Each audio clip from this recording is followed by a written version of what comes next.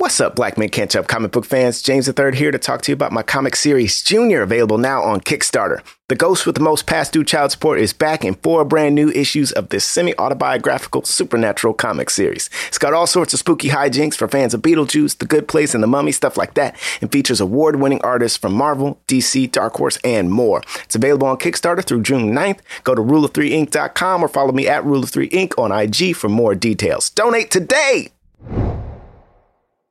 At Kroger, we know the minute a tomato is picked off the vine, the fresh timer starts. The sooner we get our produce to you, the fresher it is. That's why we've completely overhauled our process to shorten the time from harvest to home for our tomatoes, strawberries, and salads. Because we know how much you love fresh produce, we give you more time to enjoy your tasty fruits and veggies at home. So whether you're shopping in-store, picking up, or prefer delivery, we're committed to bringing you the freshest produce possible. Kroger, fresh for everyone. Forever. Dog.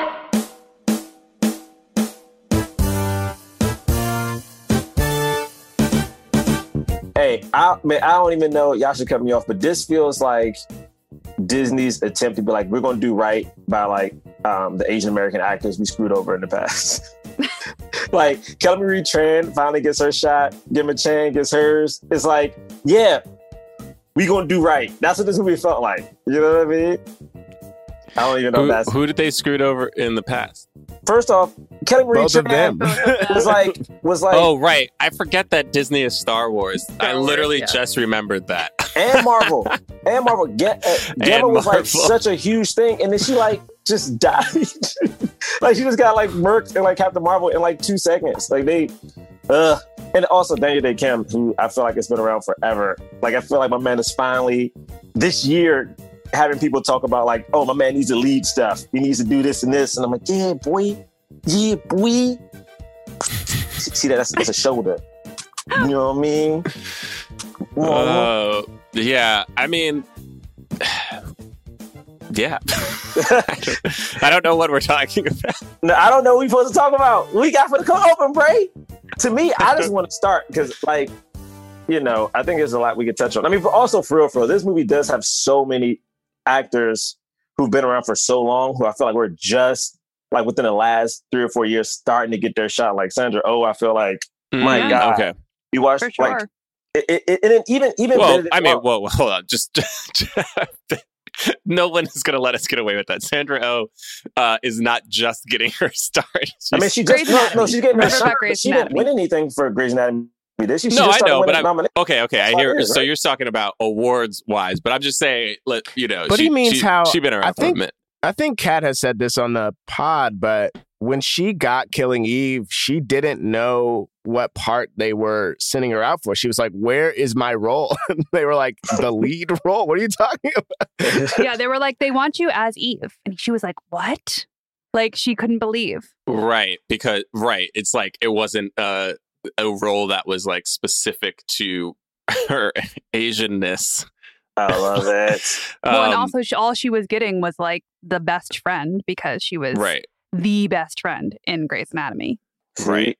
But it's so sad. I think about that so often, you know, with you look at actresses like Sandra Oh, you look at like Regina King, people who have been around for so long and like been doing good work for so long. And then, you know, later, I guess, they start to get that part that is the one that like puts them in a household name amongst everybody, not just like a fan of one TV show. It's like, now I know who you are, which is like, it's like good that it happens, but also it's like, this shit should be happening a lot sooner for some of these people. Right.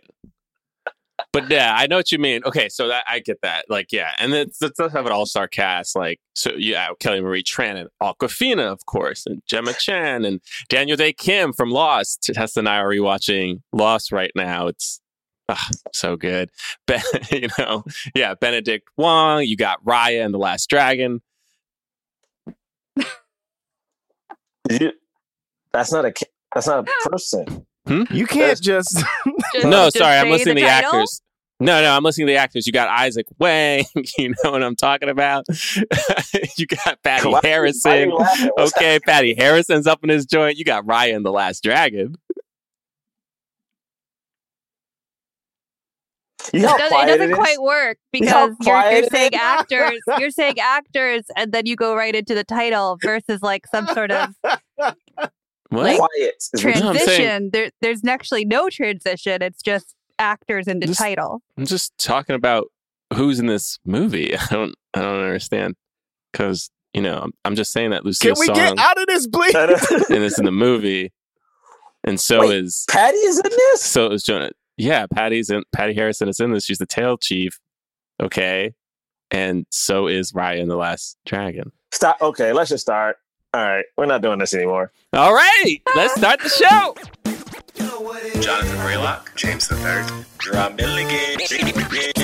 What more can I say? You know what it is. Black men can't jump.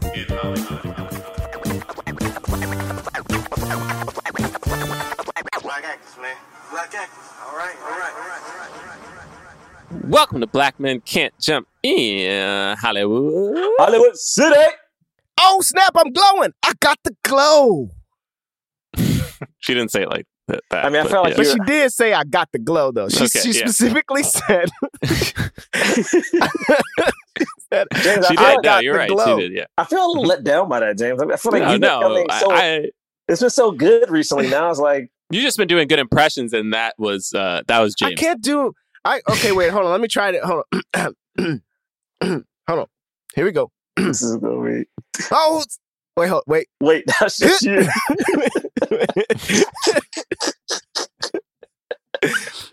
Oh, snap! I'm glowing. I got the glow. Yes. You just did the same thing. All right. You didn't rasp your voice at all. You just did the same thing.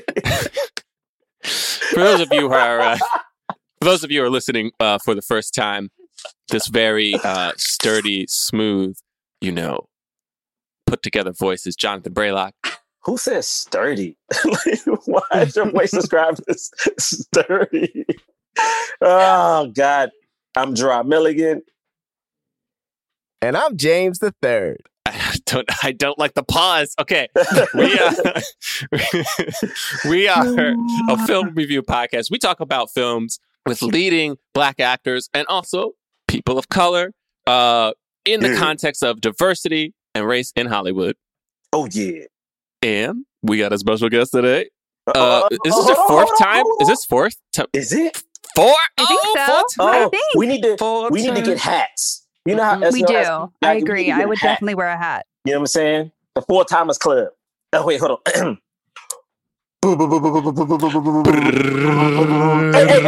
Hey! No. What? No. No. We're just getting more drums. No. It's one drum. I'll get more drums. It's one drum. So James can introduce it. But no. All right, here we go. No break. No. It's Captain Lerner, everyone. Woo! I'm so happy to be here. Thank you for having me. Thank you so much for coming back on the pod. Man, we are excited to talk about Raya and the Last Dragon, the newest animated edition by Disney. At first, I thought it was Pixar. It is not. It's just the Disney Studios production. Mm-hmm. Old school. Well, not old school. It's not hand-drawn animation. It's CGI still. But people are very excited about this because Raya is now considered the first Southeast Asian princess. Now, she comes from a realm that is non-existent. It's called Kumandra, but it is apparently an amalgamation of a lot of different Southeast Asian countries. As we said, it stars Kelly Marie Tran and Awkwafina as the kind of lead roles. It is about this realm Kumandra, a reimagined Earth inhabited by an ancient civilization, and a warrior named Raya is determined to find the last dragon. And guess what? We actually have a box office because movie theaters are open. What's that? Oh yeah, we opening up in LA. I can't wait. I'm about to get popcorn. It's gonna be great. I honestly can't we've talked about the decline of box office mojo on here, and it truly is over now. Like they just it's just fully over. Anyway, what I can gather is that the opening weekend this movie made $8.5 million. in the U.S. box office. Obviously, all these numbers don't really mean much because it's like not all theaters are open, and even the theaters that are open at like 25% capacity. But I do believe it was number one in the box office, and I think it's made around $50 million worldwide. Of course, it's also available on Disney Plus. You can go see it yourself now. It's $30. You have to have Disney Plus subscription, and then you pay $30 to see it. It will eventually be available for free on Disney in June, I believe. Yeah, June. That's so long. But it's interesting. This is the second movie that you can pay for on Disney Plus. They've released other movies for free, and the two that they've made you pay for are the ones with Asian leads. I mean, that's just a coincidence, I guess. But it is a fact. I don't know, because why didn't they make you pay for Soul? They did not make you pay for Soul. They did not make us pay for Onward. Yeah. Also, like they didn't make us pay for Lady and the Tramp. They didn't make us. I feel like there's one other. I mean, obviously the shows, but I feel like there's another movie too where I was just like, oh, but you're making us pay for Mulan and you're making us pay for Raya and the Last Dragon.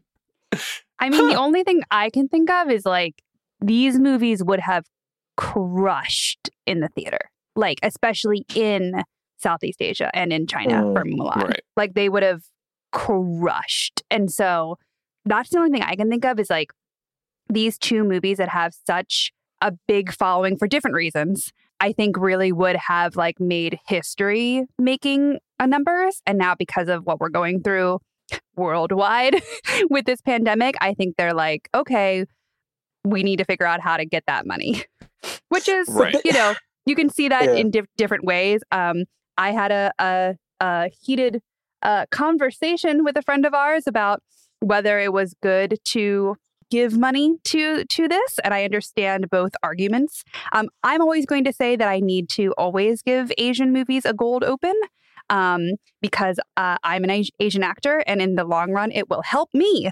if Hollywood sees that Asian movies can make money. Now, I know that there's a whole bunch of other stuff about like, is it okay to give our money to this huge corporation? And like, how do they make it? And like, you know, there's a whole other situation that I understand that people can argue about not giving more money to Disney, a huge corporation. I completely understand that. But for my personal point of view, because I am an Asian actor and I need Hollywood to hire me one day, they need to know that Asian actors make money. And that will be the only way more Asians will get into film and TV. That's true. I think it would have made a lot of money, but I also wonder, like, they're holding Black Widow, they're holding some of these movies. They're like, it has to be released in theater, and I'm like, okay, I understand Mulan. I do understand the premiere for Mulan happened maybe the week before quarantine hit, and then even this movie was supposed to come out around this time. But it's like if you are holding this other movie because you see the value in the box office of that, I agree with you, Kat. Like Raya would have made so much money. To me, this might have been outside of Incredibles, like one of the most action-heavy movies they've ever done. And I'm like, you could have bridged the gaps. Boys would have saw this, girls would have saw this. Like, why not wait? Like, why not wait? Because I do think it is a thing. I've had friends who didn't want to pay for Mulan or pay for this, and it's like, why do I need to pay extra $30 extra? You know, I wouldn't pay that at the theater.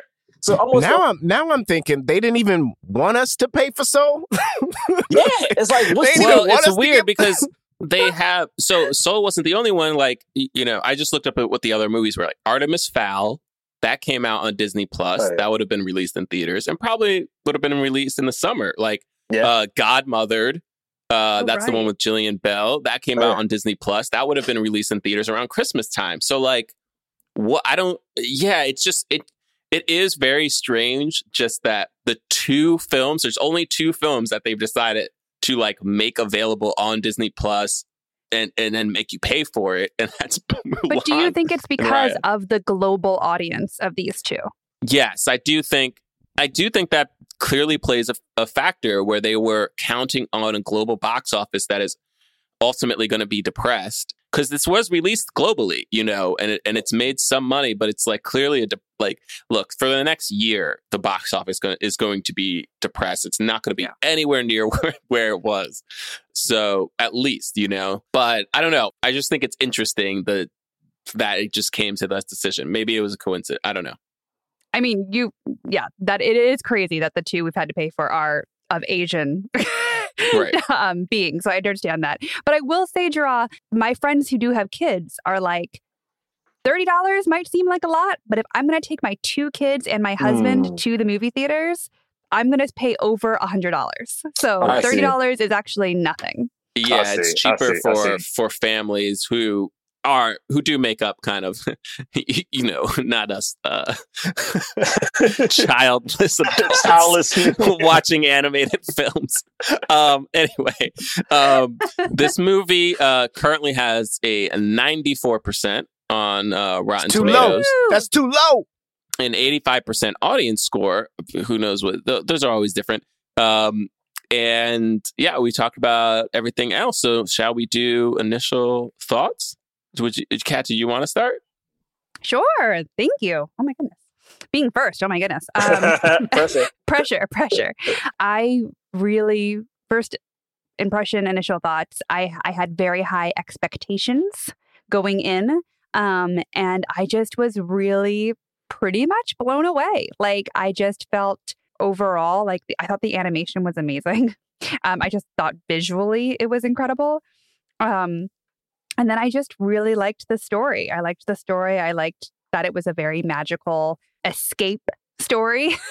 But then, you know, at the end, I felt like a lot of the regular themes that they were trying to touch on really hit on what we were all going through. I know we're going to talk about this later, but, you know, just generally that there's like some sort of force that's like taking people away, I thought was very on point of what's happening today. And then of like people who are so divided finally coming together, I thought was on so point today.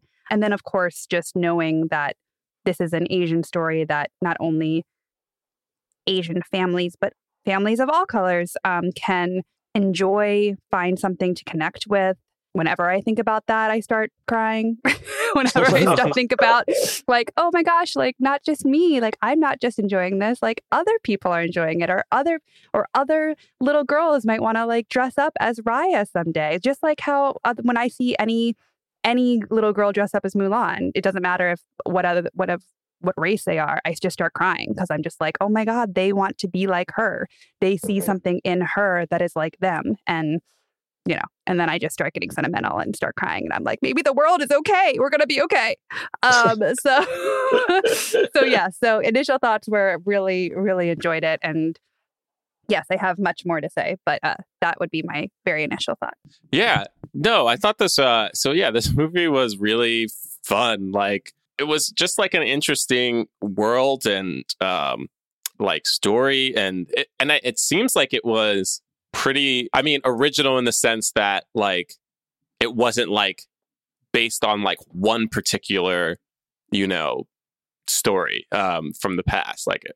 And in that sense, it's like really kind of cool. Like I loved how there were these different kingdoms, and you know, it was fun. Like they, you know, wind up getting these band of travelers together, this and that. And then it had this very strong theme of unity, which, you know, I do kind of ascribe more to Eastern culture than the Western culture. Like, you know, obviously there's a mix of both in all different sides of the world. But like, you know, we live in America. It's very individualistic, you know, where it's so much about the individual.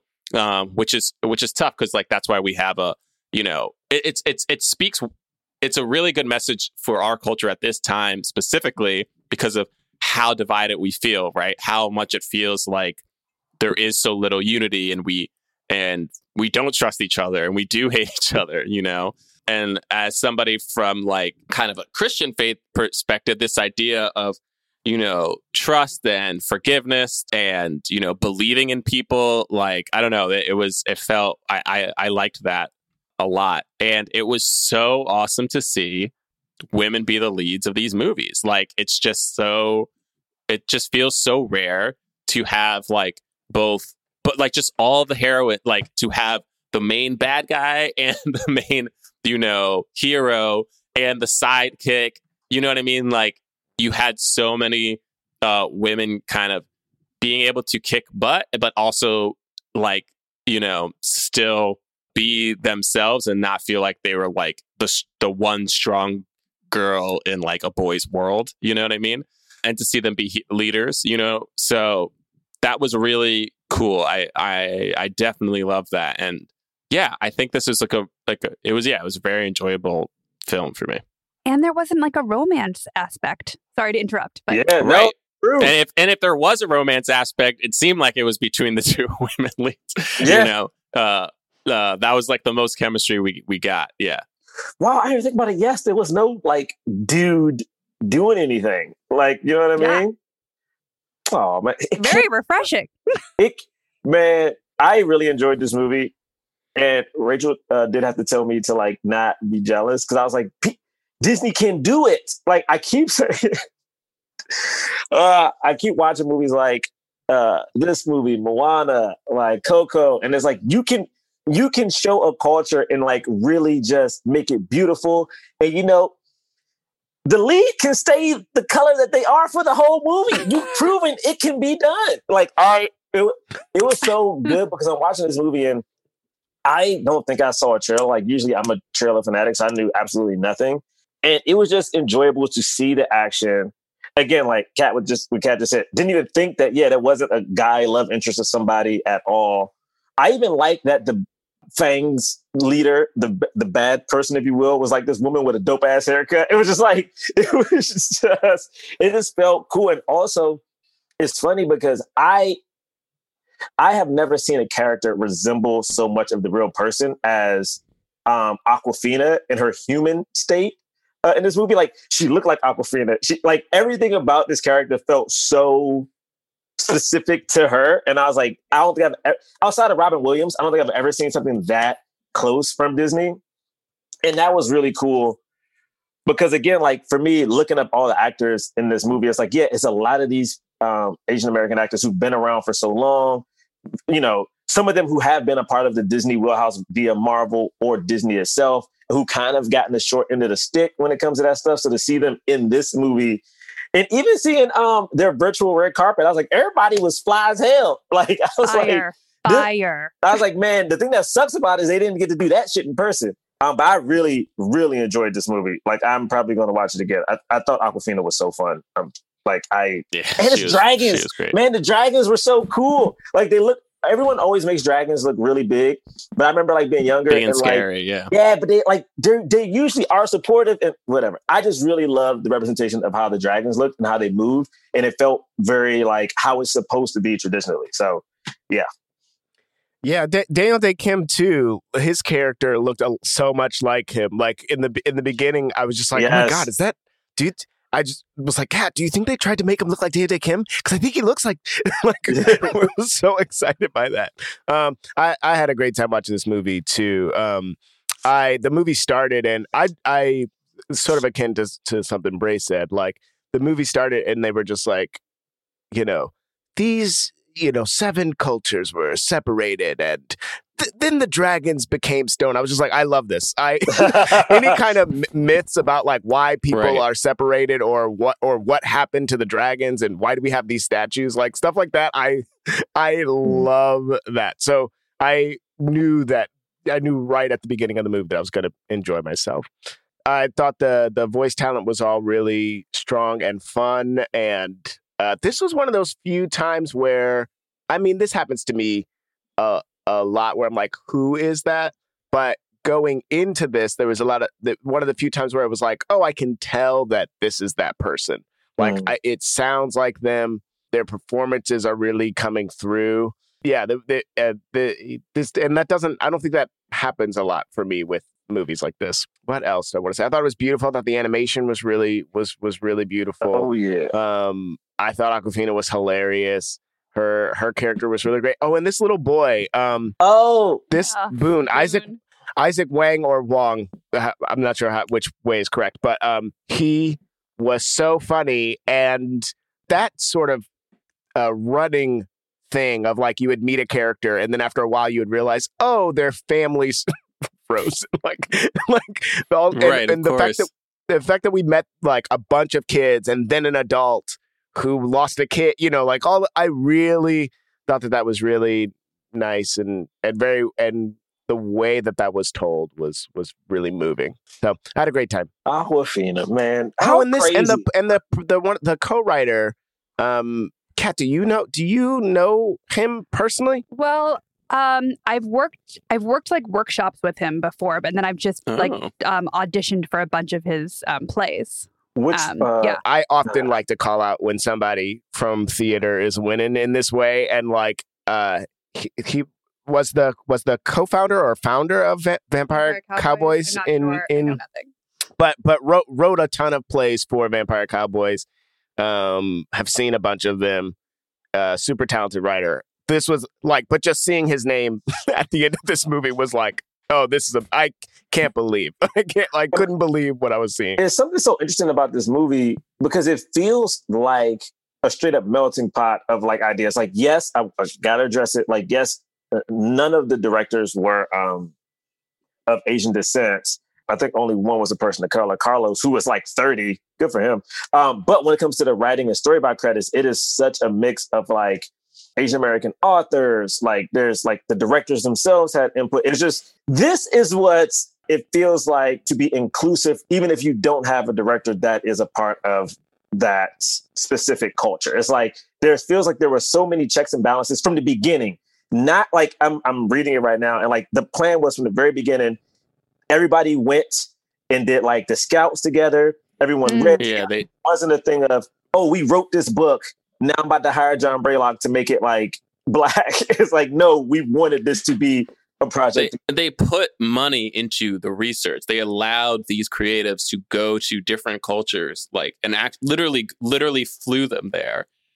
So that they could do this research, which, you know, is not something, as we kind of we'll be talking about soon in this McKinsey report, is like not something that companies do a lot. They don't invest this much money to make sure things are kind of culturally aware, which is, so that in and of itself was so great. And I know also, just to like quickly bring it up just before we get into it, just so that we've talked about it. I know, you know, there's been like probably a small amount of pushback in terms of like the casting, because people wanted there to be more Southeast Asian representation specifically. Kelly Marie Tran she's Vietnamese, but a lot of the other actors are either Chinese but yeah, Daniel Day Kim is Korean. But you know, it is one of those things, like, I was reading that stuff and I was like, man, this is, again, it's one of those things where it's tough when you don't have that much and you finally get something. It's like impossible for it to be like the perfect thing. Yeah, go ahead, Kat. No, I mean, I think it's really a tricky subject, and I really respect all sides. But I will say it's a really tricky line. I am friends or good acquaintances with Duamua, who was in Mulan, and he just posted something on his social media being like, I feel like I can't get so many roles because I'm not the exact Asian they want me to be. And it's kind of like, why do we have to? Well, one, it's kind of like, you're not supposed to even, like, in casting, right? You're not supposed to even be allowed to be like, what are you? Or like, are you Chinese? Are you Japanese? Are you Filipino? You know, you're not technically supposed to be even able to ask that. So now the fact that, like, if somebody gets famous or if somebody gets on Wikipedia, that information is now public. So then to be like, oh my gosh, this is a great actor and it's a Southeast Asian story, but oh, he's not Southeast Asian. He's Chinese or he's Korean. Then it's an immediate an X. Like, I don't know. I don't know the answer, but it's fascinating to me, you know? And then, like, why is that only happening? At least I'm seeing it more in the Asian community. Why is that not happening with other, right? Like, why is it not happening? You know, it's like, yeah, no, people rarely say if there's a movie and this person's supposed to be French and they don't look them up and go, actually, that person's, you know, like Italian or, that person's Belgium, like, so they shouldn't be in this role. But and again, I think the main thing from that is because there are so few opportunities for diverse actors, and movies have been around for so long. So by now, this time, it's like people are like, well, what about me? What about me? It's something these creators said that I really loved about how, they were like, look, we could have made it based on specific cultures, but then, like, in terms of storytelling, people are going to infer that we are trying to say that this country's better than that country, or that country's the bad guy and this country's the good, even though at the end they all wind up, being united together, you could still have people go like, what are you trying to say about Malaysia? What are you specifically trying to say about Indonesia? Right? Like, so like, it's so tough when you're trying to, you can't, because it's impossible. You can't fit everything into one movie, or even two movies, or even three. It's why it needs to keep happening. And yeah, it's this tough thing that, people who have been, because it was funny.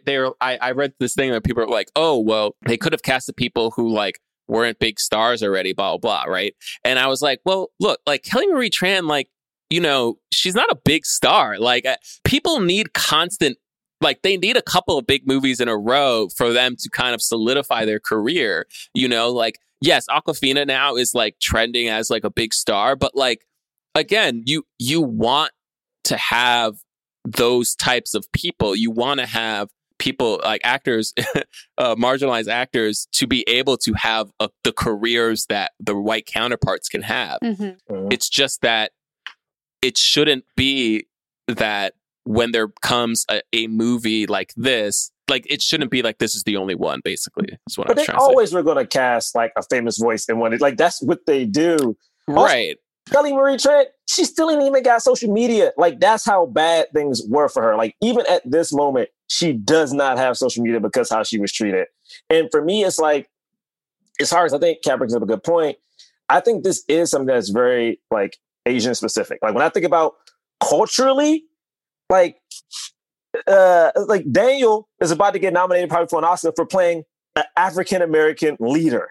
You know what I mean? Like, that shit happens all the time. Like, literally, there's a woman now who shitted on African-Americans, but is playing Aretha Franklin. Like, they're like, no one cares. Like, I don't understand why. After she was Harriet Tubman. After right? After she was Harriet Tubman. She get to play both the parts? And she specifically talked about African-Americans. Right, exactly. Yeah. Yeah. Like, it is funny to bring in nationality into it, because then it's like, well, where are we going with this? Like, where's the line? Because at one point, I think, Brett, like I bring this up often, but like we first started this podcast, Brett always says sometimes it feels like we're like reaching for straws, like we're just grasping for like what we can have. And I'm like, for me, like, it was really nice to see this movie exist. It was nice to see this movie honestly talk about something that was, I mean, to me personally, it was like, we separate each other. You know what I'm saying? Like, the things that we do, our selfishness. There's literally that point, I guess we talk about the movie, at the beginning of the movie, where the what was it? Was it the dragons? What is it called? The orb called? The dragons magic? The gem? The gem. Yeah. When it cracks, and instead of like trying to put it back together, they just steal it. I was like, this is what humans would do. They're like, well, shit, this broke. Let me get mine. And like, everybody just ran. Like, that is what I think is the beauty of this movie. And it humanizes Asian actors because we get to see them in a thing that relates to everybody. And I think that is the thing that I think that is why Rachel's like, you can't be jealous. But like, that is the thing I always want Black people to get. Whereas like, we all are fighting for this one thing, but like, it feels like we have to have white people help us, but they pick and choose who they help. And then it's like, well, goddamn, like, watching this movie was so cool because you can do it. Like, I know you can do it. Let's get more of this. Let's get more of this for all of these minority groups, because you can. Like I said, this movie would have made so much money. So it's not going to hurt your pockets. It's only going to help. But they don't. At least not yet. I want to ask a question. I know we're like going all over the place, but this is more general. When you guys found out about this movie, was there ever a moment that you guys said, oh, wow, another Asian warrior? Like, we just had Mulan. Oh. I had a lot of friends. I'm going to say white friends.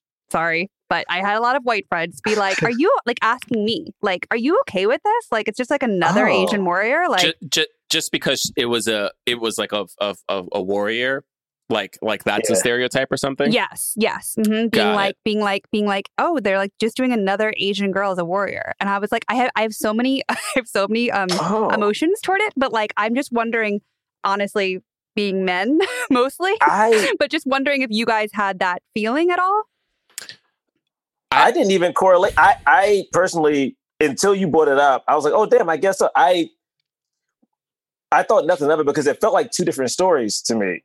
Like one, of course, one is animated, but also this felt like more like this feels like the new line of Disney quote unquote princesses, where it's like they all happen to be warriors or like more strong willed. And it just felt like this is the latest in that to me. Yeah. Right.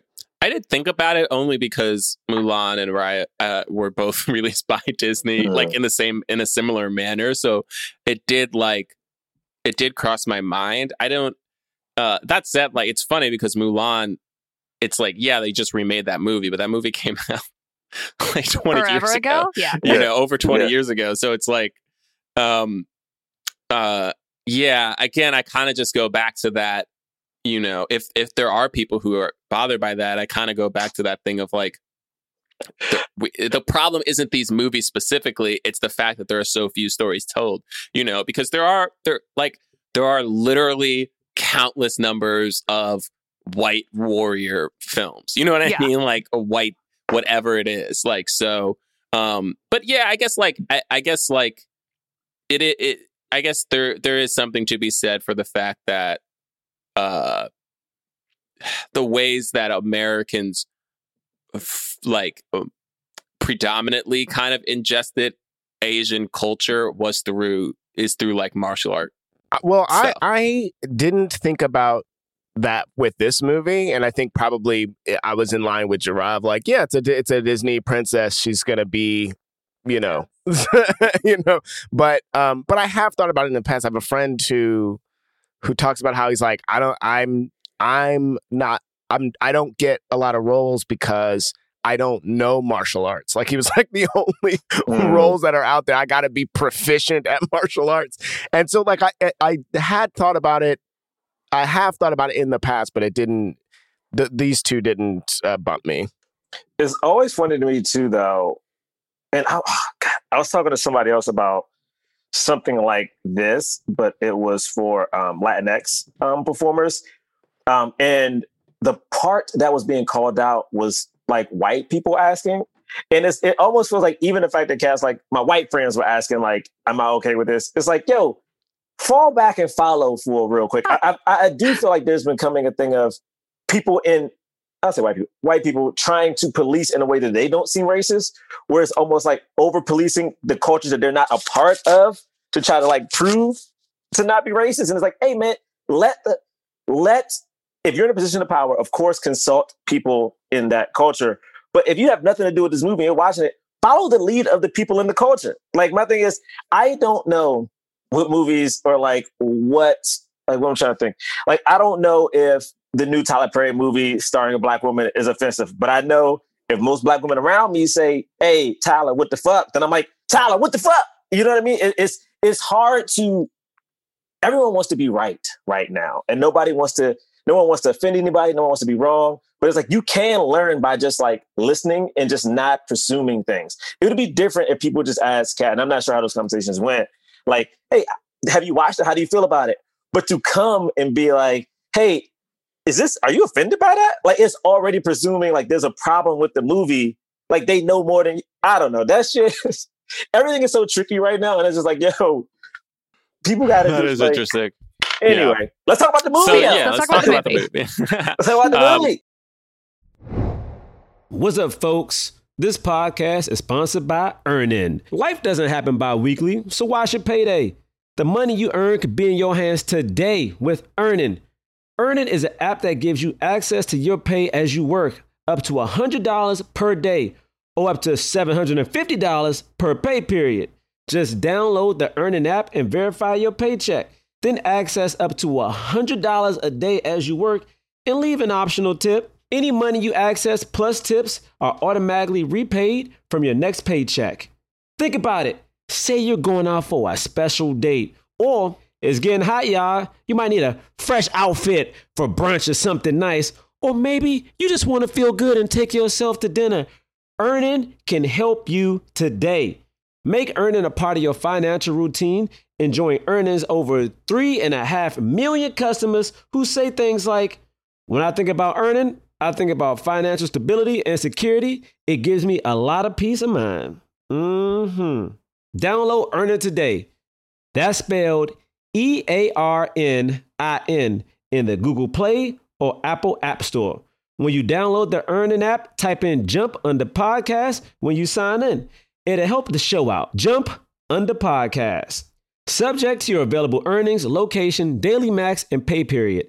See earnin.com/DOS for details. Earnin is a financial technology company, not a bank. Bank products are issued by Evolve Bank and Trust, member FDIC.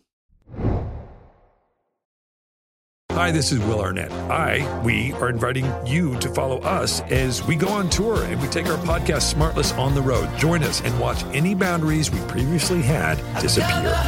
Like you've never seen us before, you'll see us on the road, ordering lunch, roasting each other, and on stage as we surprise each other with a mystery celebrity guest in each city. Boy, that sounds amazing. Welcome to Smartless! Don't miss our new series, Smartless on the Road, streaming May 23rd, only on Max. Subscription required. Priceline presents Go to Your Happy Price. What's up? It's Kaylee Cuoco. When it comes to travel, we all have a happy place. You can see yourself already there. It's beautiful. It might be sunny and sandy for some, neon and urban for others, deserts or rainforests or hiking trails. With Priceline, you can get to your happy place for a happy price with deals you really can't find anywhere else. Like up to 60% off select hotels to Costa Rica or 5-star hotels for 2-star prices in Cabo. Go to Priceline.com and travel to your happy place for a happy price. All right, see ya. I'm off to Miami. No, actually, wow, look at that. No, I'm going to Hawaii now. Ooh, Cancun looks nice. You know what? Belize looks pretty nice this time of year. Or, Palm Springs. Go to your happy place for a happy price. Go to your happy price, Priceline. So you open Google Chrome on your phone, you're hunting for a super rare first edition vinyl of a band you're obsessed with, when you're supposed to be working. But this site you tapped on seems pretty shady. And Daryl from IT just jumped up from his desk. Oh no, he's coming your way. It's a good thing built-in malware protection keeps you safe and sound. Not from Daryl, though. Sorry. There's no place like Chrome. Download Google Chrome on your phone. It opens up with, well, it's funny. The first line, I was like, why movies got to do this? What? Wait, what was the first line? It was like, I know what you're thinking.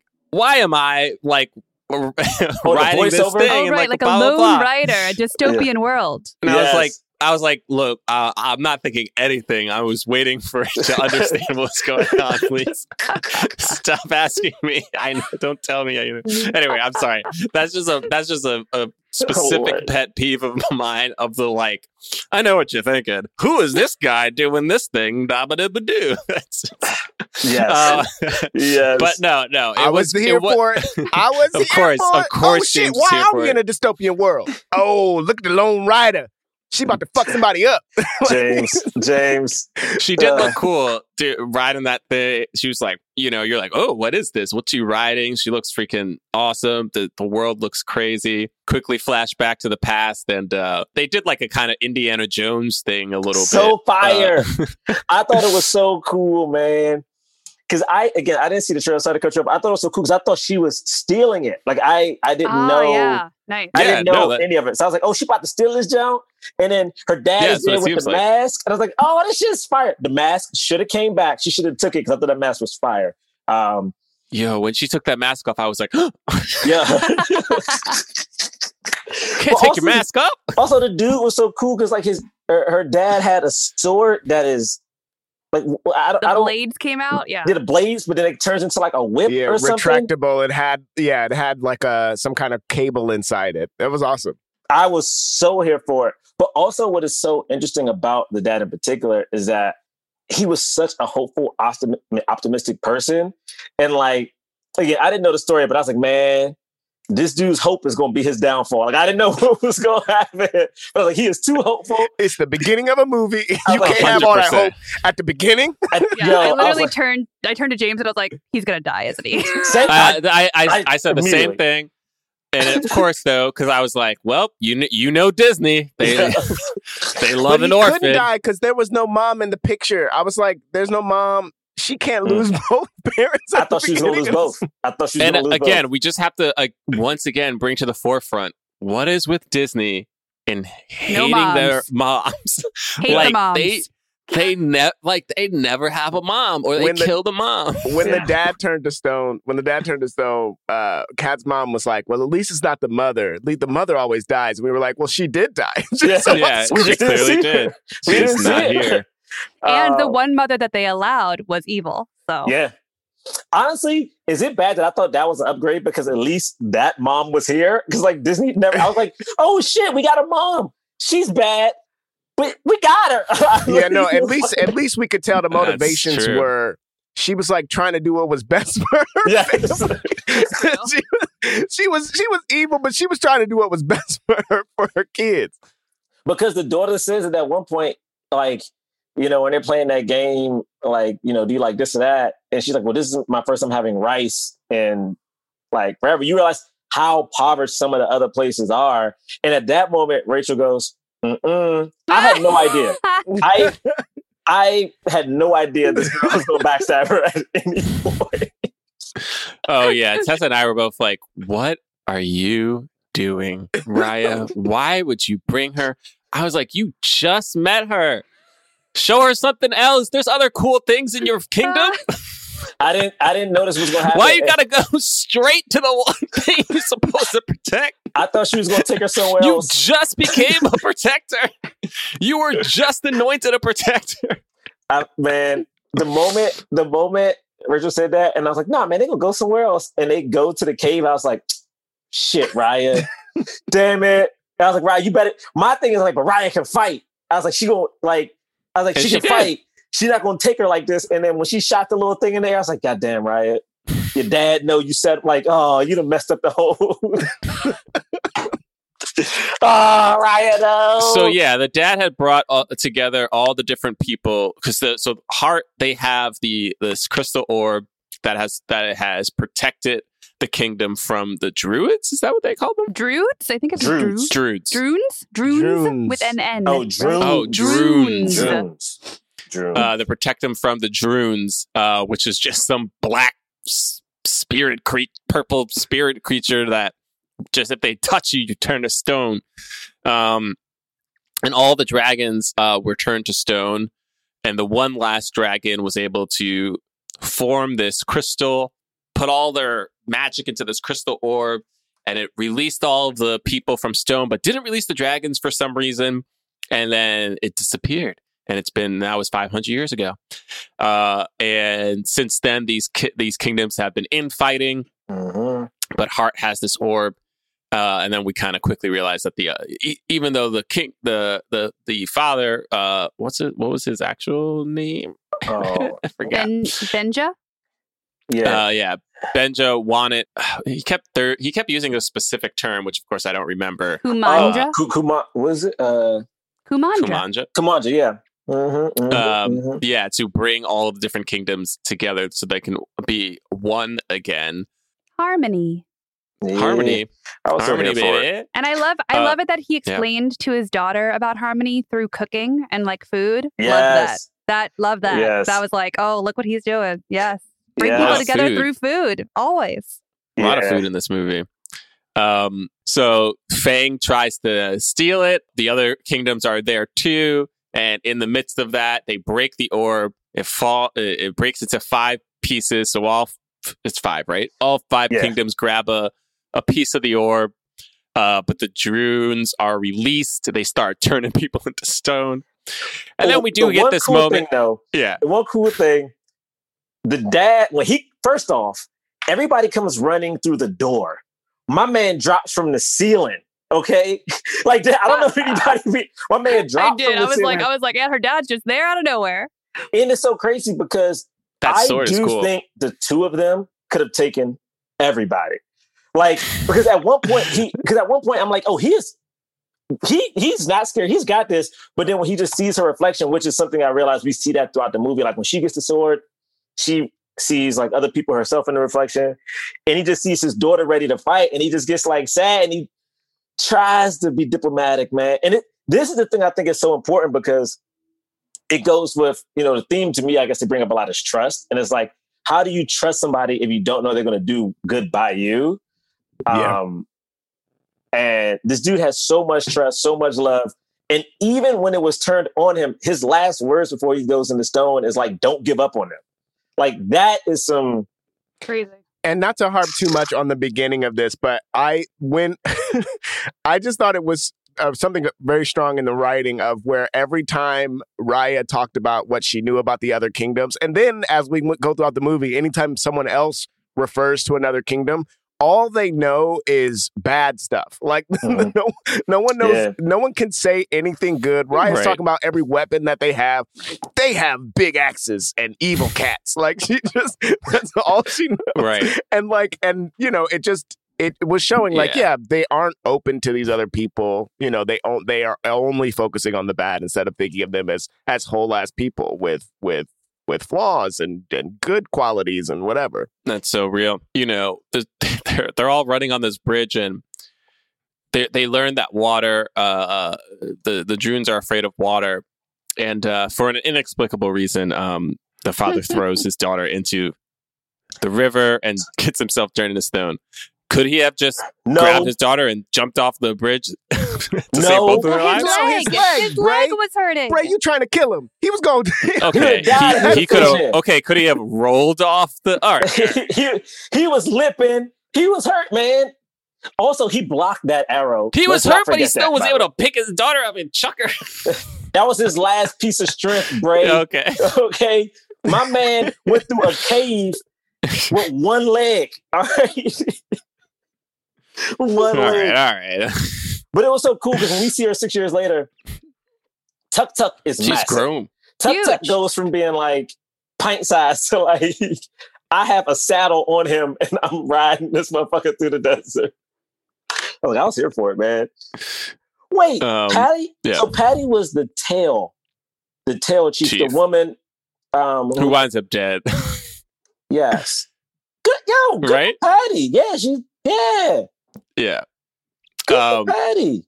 So when we cut 6 years later, it was so scary when she was just riding and all of a sudden that Drune just pops out of the ground. Yeah. I was like, oh snap. But she had that crystal. Yeah. Do we think it's interesting that Kelly Marie Tran got to be Little Raya and Big Raya, but Gemma? I was going to say the voice sounded different.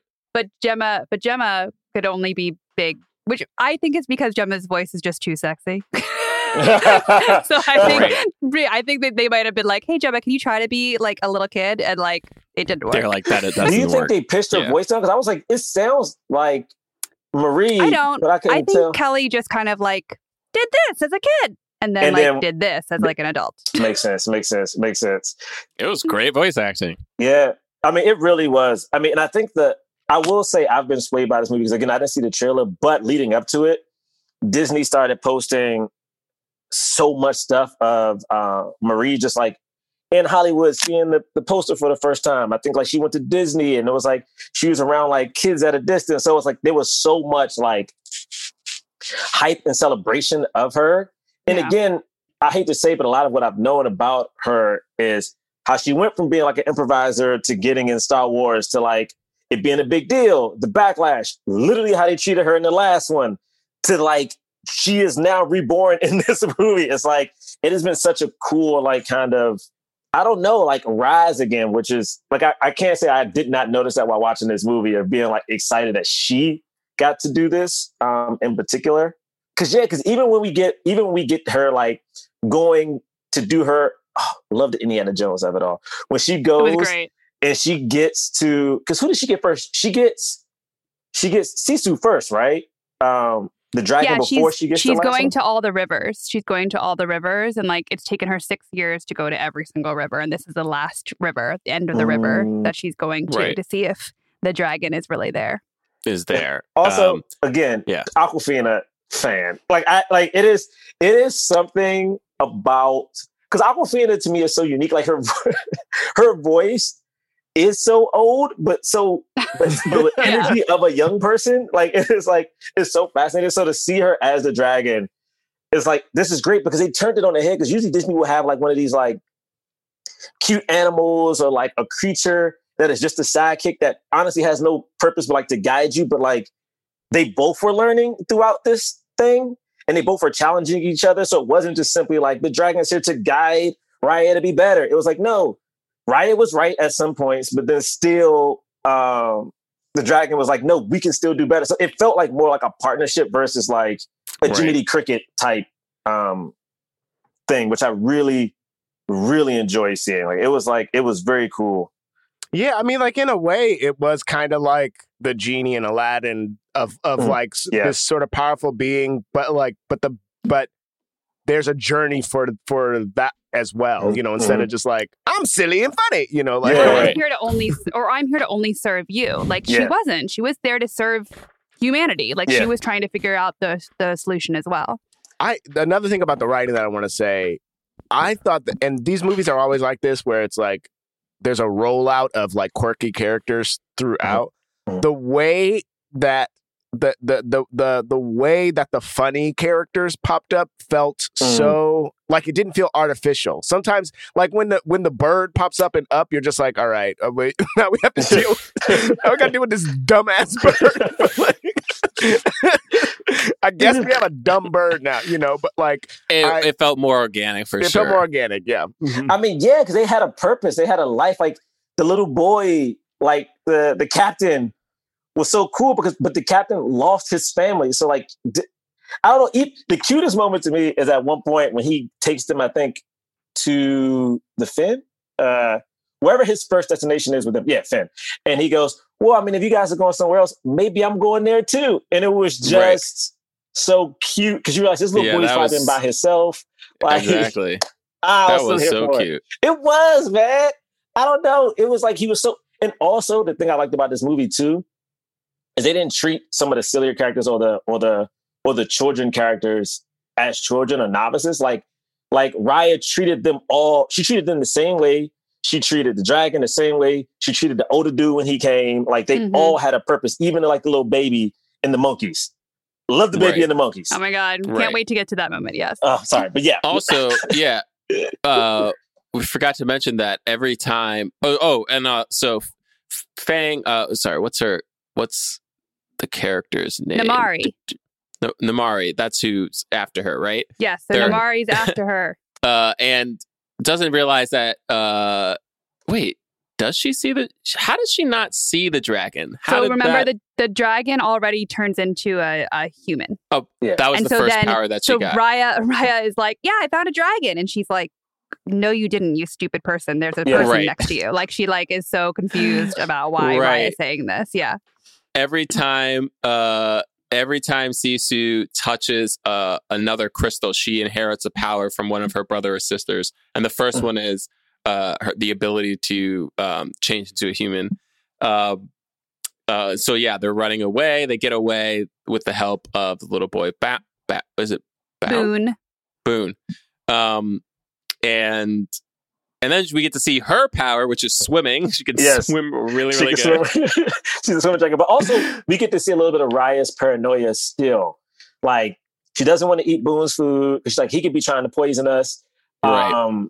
And you, like, I think what is so cool is you get to see the two of them side by side where Sisu is, like, so welcoming. Like, why would he try to poison us? And she's already eating half the food while taking food off of and then even the kid is like, why would I do that? That means you're going to die happy. And I think that one scene. Dude, that kid is awesome. Right? And it showed, to me, that scene showed three different characters without having to say their backstory in like an explanation. I think this movie did a good thing of like sharing who these characters were. Are you realizing he's in Good Boys? Wait, who's he in Good Boys? I realize he's in Good Boys. He was the kid. Basically the game of that character was he was the kid who everybody wanted to hang around, and like whenever you thought he was kid. Yeah, whenever you thought he was gonna shade you, he'd say something complimentary. Like he'd be like, respect or whatever. He was so funny in that. Wait. I love Dude, this kid is way too grown. I know, it's a problem. Wait, this little kid? Man. Yeah. Isaac Wang. Yeah. Wow. He was hilarious in Good Boys. Yeah. Yeah, and then they go to what's the next one? Good for him. Where did they go first? I forget. Did they go to Tail? After they get Crystal from the Tail, Finn. they go to the spine next? No. We didn't talk about Tail. So Tail happens first. Yes. Yeah. That's Tail is where she finds Tail is where God, I keep forgetting her name. Namari. Namari catches up with them. Mm-hmm. All of Tail has been turned into stone. The Tail chief has died, just protecting her stone. I guess she must have just like starved. I don't see it. Looked like it was clearly just a sad, because it's only been 6 years. She didn't die of old age. No, she like starved or dehydrated herself, and set up all these different traps or whatever. And one side note, because I was like, how did Patty get this? Patty is half Vietnamese. Just to people, because I was like, so I know they were very particular about the speaking roles in this movie, and I was like, how did Patty get in? But half Vietnamese. So just if anybody's wondering, I know I was, so I Googled. Right. So yes, and then they go to Talon to get the third piece, because we talked about what do you call it? Because she had the heart one. That's the one that made her glow. That's how she knew. One. Yeah. So in Talon, that's where, and she warned Sisu, hey, like everybody here, they're all like scam artists, blah blah blah. Like watch out for them. And then she's walking down and she sees like a baby crying, and she's like, "Oh, whose baby is this?" And then these 3 monkeys pop up behind her and steal the orbs. But it's a con baby. And she really says, "Con baby." She said, "Con baby." A con baby. Yo, and these babies. The closed captions referred to the baby as con baby. It would just be like con baby whales. The babies and the monkeys move with a grace and a harmony that is unrivaled throughout this film. Dude, she throws, while running, she throws a dirty diaper, and in the midst of running, the monkeys somehow pop another diaper on her, and they continue to run without stopping. Like, she even screams, "A diaper!" I love when people do shit like this. It's so unnecessary. But it's like, I love when you just call out what's supposed to be funny. It's like, don't stop. A con baby. Right. Is that a dirty diaper? It's like, it's so unnecessary. Now here's something that I don't even think is necessary, but I want to talk about it. Y'all think the baby could tell that Awkwafina was a dragon? No, the baby. They do that whole thing. They do that whole thing where the baby holds her face and like moves her face around and then looks at it, and then she goes, "Sisu." It's very much there you are, Peter. But she was mad later though. Remember, like but the baby's one of the people mad later like, when surprised. They realize when it's a dragon. Was she? I think. All right. You're right. We don't know. I get this. No, but then this whole time, first of all, I love Captain Boone teaching Sisu about credit. Oh my god, it was so funny. The credit scene was so funny because it's like, yeah, you can pay him back later. It's all on credit.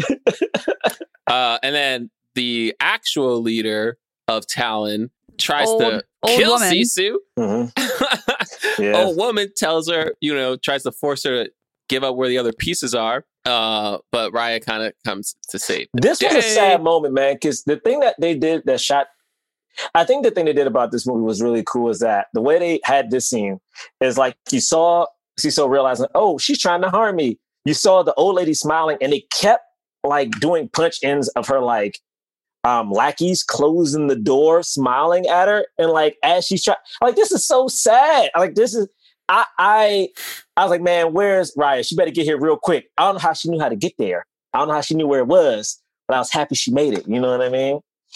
Did the old lady get turned into a stone? Is that what happened?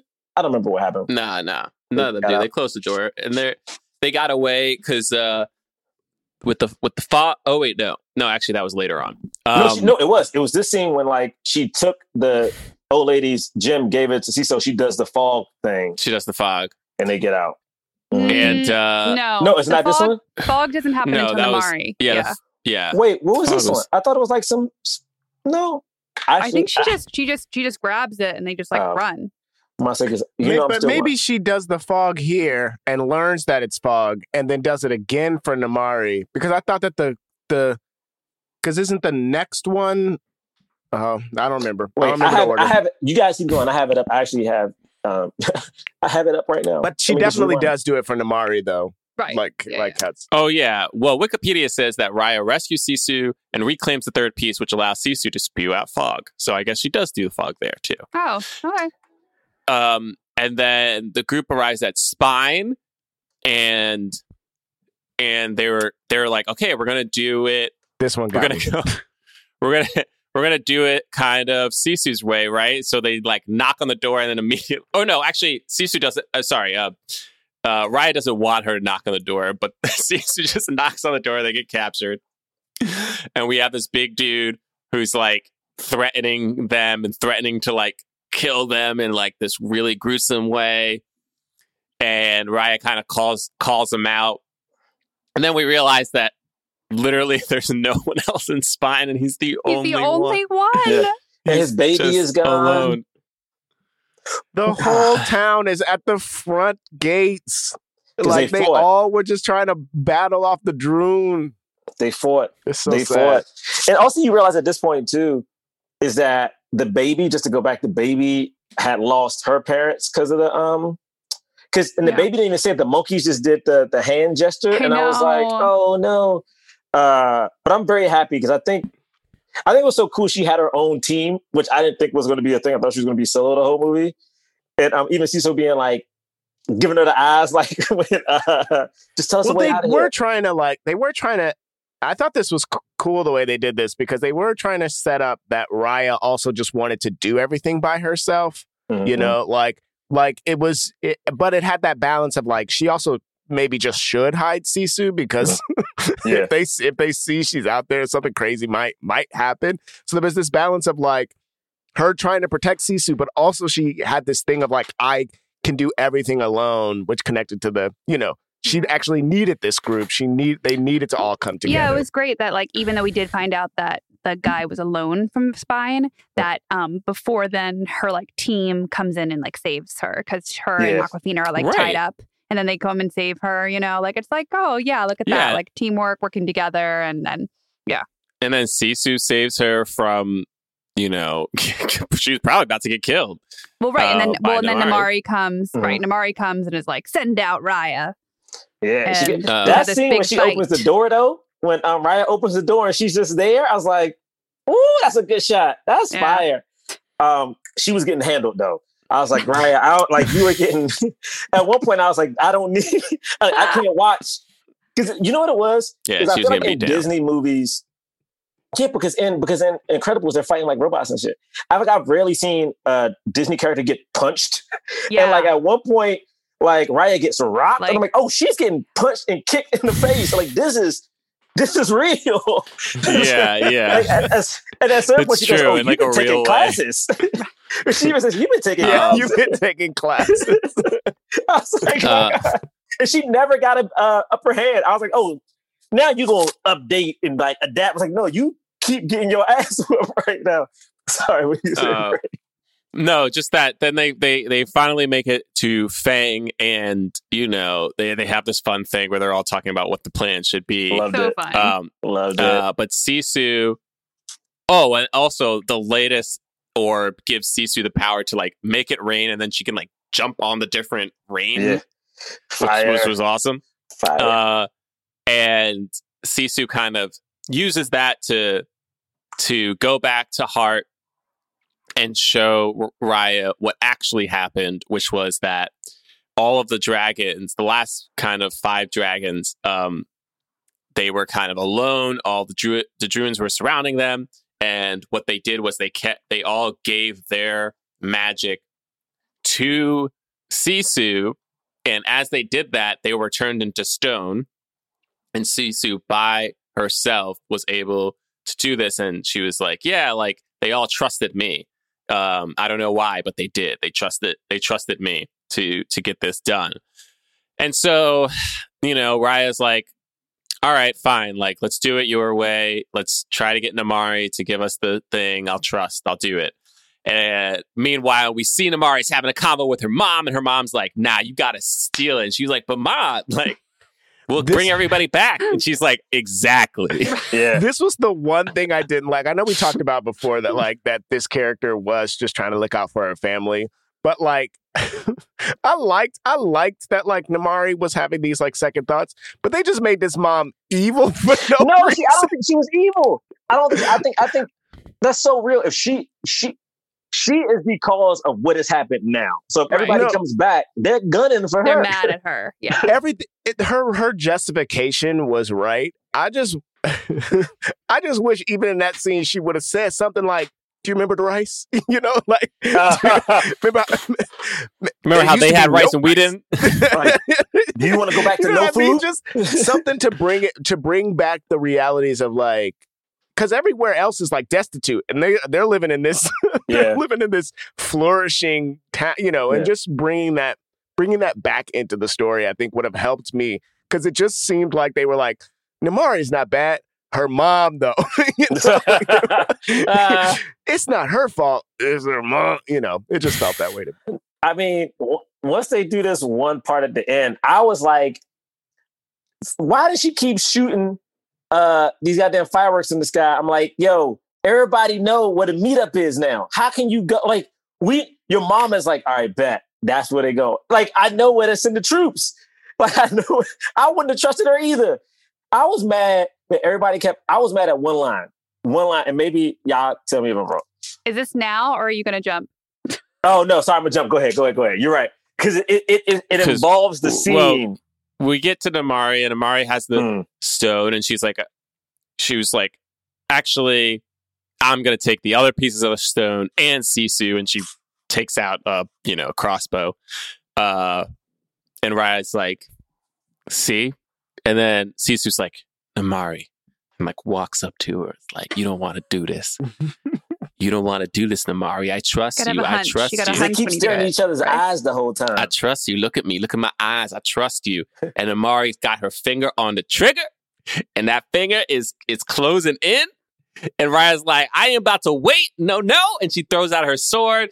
And then, of course, Namari hits the trigger and boom, kills Sisu. It's so and sad. The water recedes because Sisu's dead. Okay. And so now the Druins are attacking the entire kingdom of Fang because the water is receded.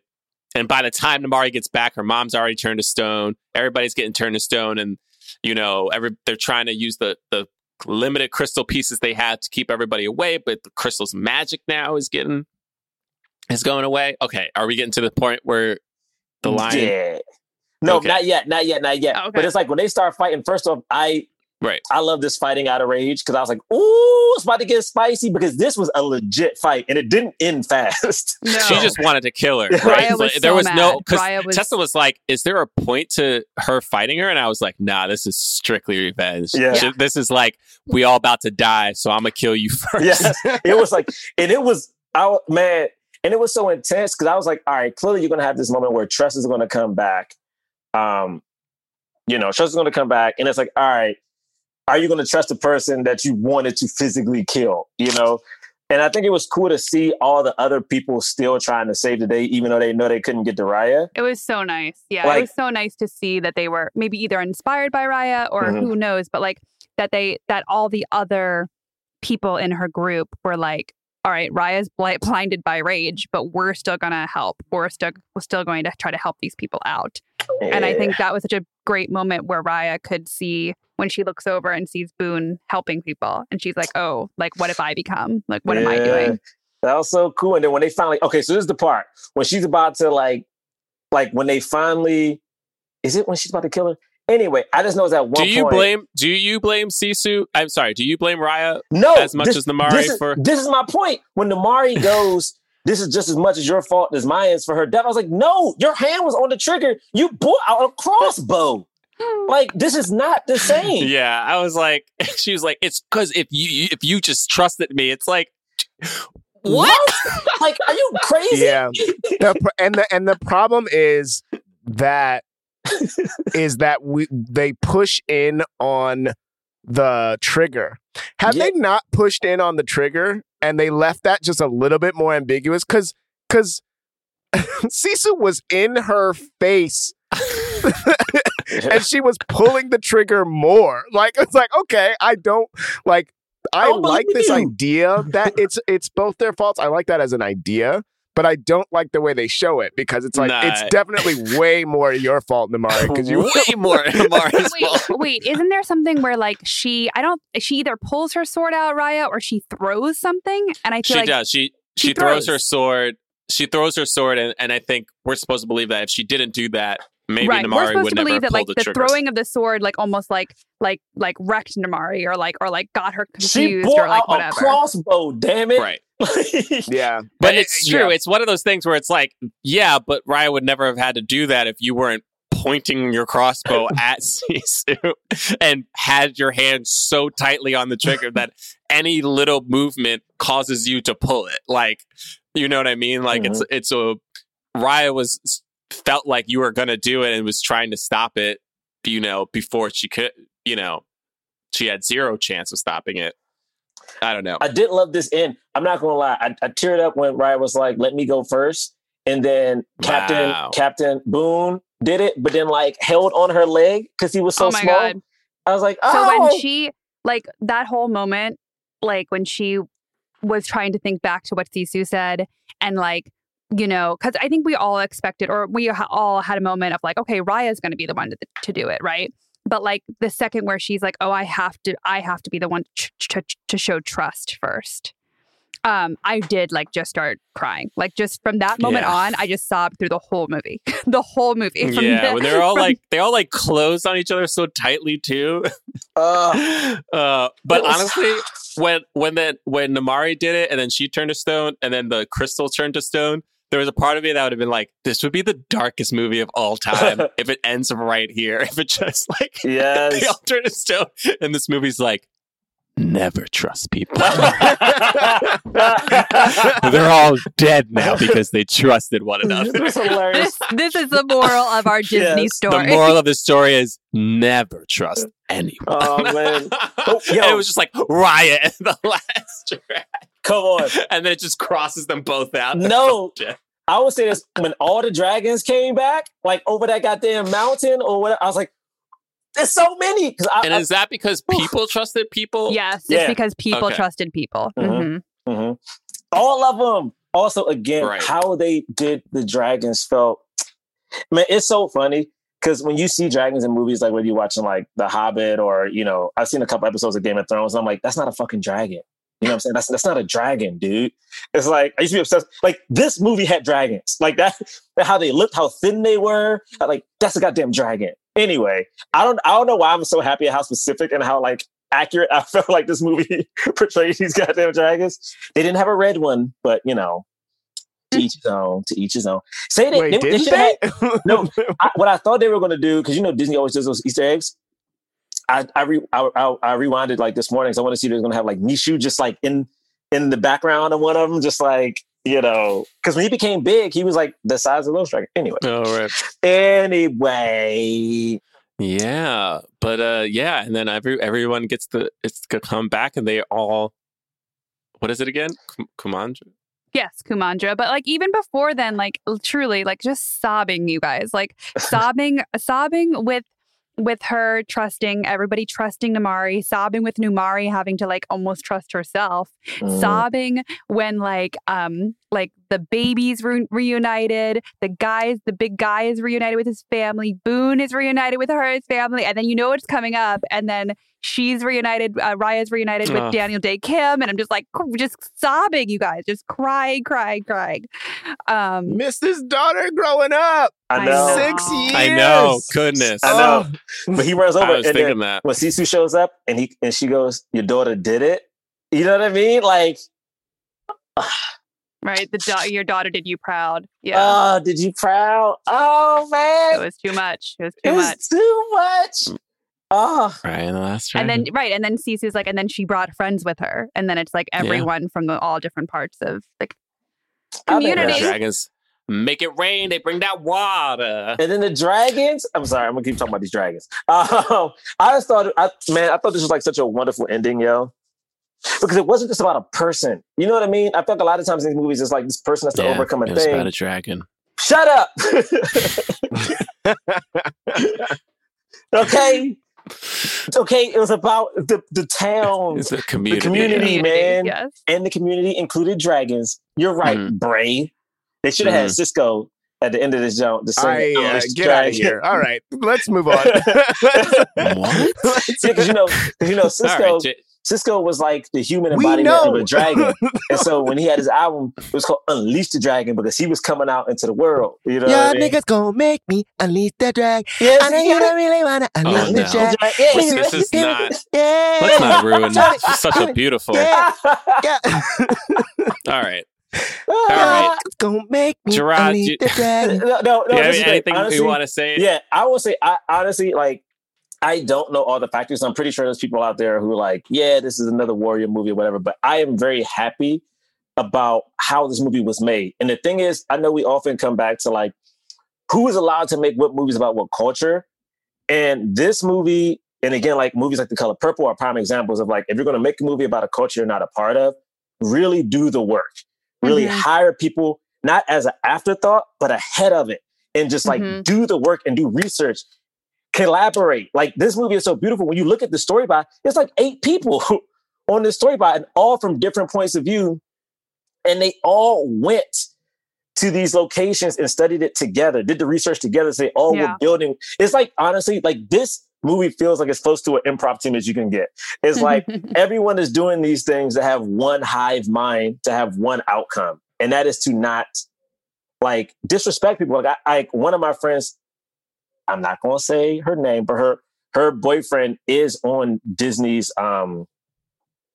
diversity police team or whatever. And this is one of the movies that I know it is a newer thing. And like, this is one of the movies that he was a part of. And I'm like, yo, these things do matter. So having people making sure that it's culturally relevant, like we need to do it for this movie. We need to continue this process going forward. You know what I mean? It's like, it's just really hard because this movie was so exciting, but it's like, this needs to be a staple. Like you need to look at this and be like, all right, we did it here. How do we evolve? Standard. Yeah, yes, like a standard. Like we do not go below this movie. But yeah, that's all I got for Hollywood. That's really it. That wasn't even that bad. You know what I mean? You know what's crazy about this movie though, too, is that, and you guys are going to be super surprised when I say this, but like it blew my mind when I was watching it that this happens to be a brand new movie in the Hancock cinematic universe. What are you talking about? Because the gym that they have, you know, is one of the new Hancock Infinity Stones. It's one of the new Infinity Stones. Because Hancock forges the new gauntlet, okay, James, and then he has to get the gym. Huh? James, don't do this. And then he puts the gym in the cat's here. Don't do this.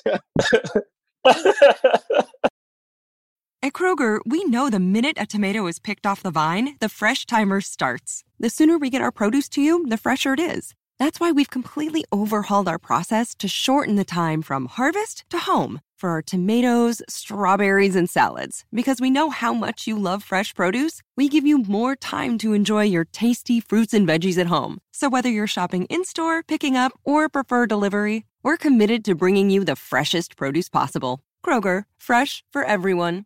Hey, this is Tim Heidecker, and I'm glad to be back in Glendale, California, in the studio with my good friends DJ Doug Pound and Vic Berger for another episode of our podcast, Office Hours Live.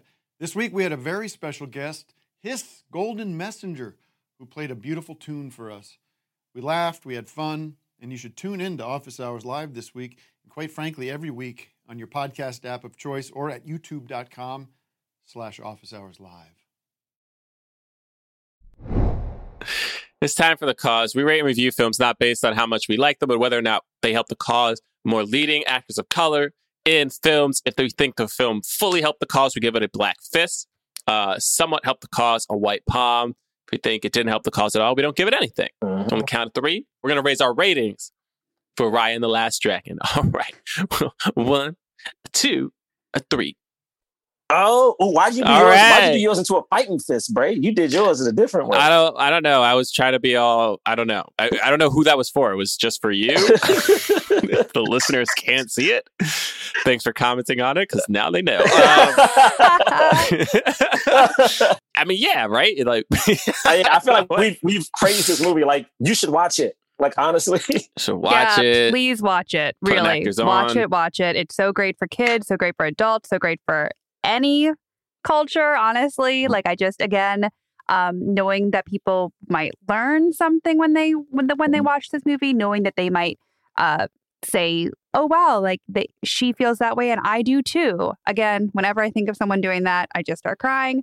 But I think it's a really beautiful message about unity, about family, about coming together after being pulled apart by something awful, which I feel like is happening in our country. Yeah, I just, if you're listening and you haven't seen this movie, definitely give it a chance. And I will say, I understand both ways if you don't want to pay for this movie, but pay for this movie because Hollywood needs to know that Asian movies make money. So, get like 4 friends, 4 friends on Zoom or whatever and broadcast it and pay for this movie. Man, pay for it. I was going to say this movie is 2 lattes from Starbucks. All right. It's like this movie ain't that much money. You probably spent 2 lattes from Starbucks. Starbucks. Starbucks latte like $7. Wait, no, that's not right. Wait, your math immediately didn't work. What? Wait, your math doesn't work at all. Wait, that's not right. Wait, that's not right. It's like 5 lattes. Yeah, all right. Wait. Someone else go. Come back to me. It's like one T-shirt from the Gap, honestly. Yes, thank you. Yeah, that's what it is. Or if you get a venti latte from Starbucks, that's like $12. Mm-hmm. It's 1 pair of Payless shoes. Payless doesn't exist anymore, right? They went out. That's a Fashion Nova T-shirt. That's a Fashion Nova T-shirt. Payless don't exist anymore? No. I think it went out of business. Yeah. So sad. Loved it. That was my funny. jam. All right. Anyway, guys, Kat, thank you so much. Would you so like much for having me? People to follow you on social or anything? Yes, sure. I'm Kat Lerner, K-A-T, on Instagram. That's mostly what I post on. So yeah. Yeah. There you go. Just go to Instagram. If you can follow us at Black Men Podcast on Twitter and Instagram. BlackmenPodcast.com is our website. We got links to merchandise. We got a defunct Patreon. I say defunct because we don't put new episodes up anymore, but we have a year's worth of episodes. So if you haven't checked that out, you can. $5 a month, and you can unsubscribe whenever you want. If you rate and review us, give us 5 stars on iTunes. We'll read your review on the air. There are so many that we haven't said yet. Ooh, exciting! I'll do this one. This one is by Mac Poe. Great show. I've been listening for a few years, and these guys make a great show that is regularly entertaining and surprising. I appreciate that John, James, and Draw all have different tastes, senses of humor, and opinions. If they cover a movie I love or one I hate, I'm bound to hear opinions that both flow and clash with mine, and that is incredibly refreshing. Like Blink Check, these guys are not afraid to have unpopular opinions and fight for them, whether positive or negative. That's wrong. Nice, because I'm scared. Like, I'm scared every time I do it. I text John and James like, okay, that's true. The fear is real. Like, Blank Check, I love them, but they white, they safe. Okay, I'm scared what's going to happen. They fine. They fine. Yeah, you can follow me at Job Raylock on Twitter and Instagram. I'm James Third Comedy. James is 3RD. You're not going to say James is 3RD? That's it. Wait, I will. James is 3RD. That don't make sense. What do That's you what mean? you said the whole time. You do it every said time. it. You said don't make. You've been doing that for 6 years. You said it don't make sense today. James Third Comedy. JamesThirdComedy.com. Okay, wow. Okay, I hate this. Gerard. I don't like James. Gerard. Okay, you can follow me at Gerard Milligan on Twitter and Instagram. James, no, I don't like James. I don't. Also, if you haven't seen Astronomy Club on Netflix, watch it. I guess there are people who don't know that we have a schedule sometimes. So, please. Anyway, that's all. We will see y'all next week. Peace. Forever Dog. This has been a Forever Dog production, produced by Melissa D. Montz, executive produced by Brett Boehm, Joe Cilio, and Alex Ramsey. To listen to this podcast ad-free, sign up for Forever Dog Plus at foreverdogpodcast.com/plus.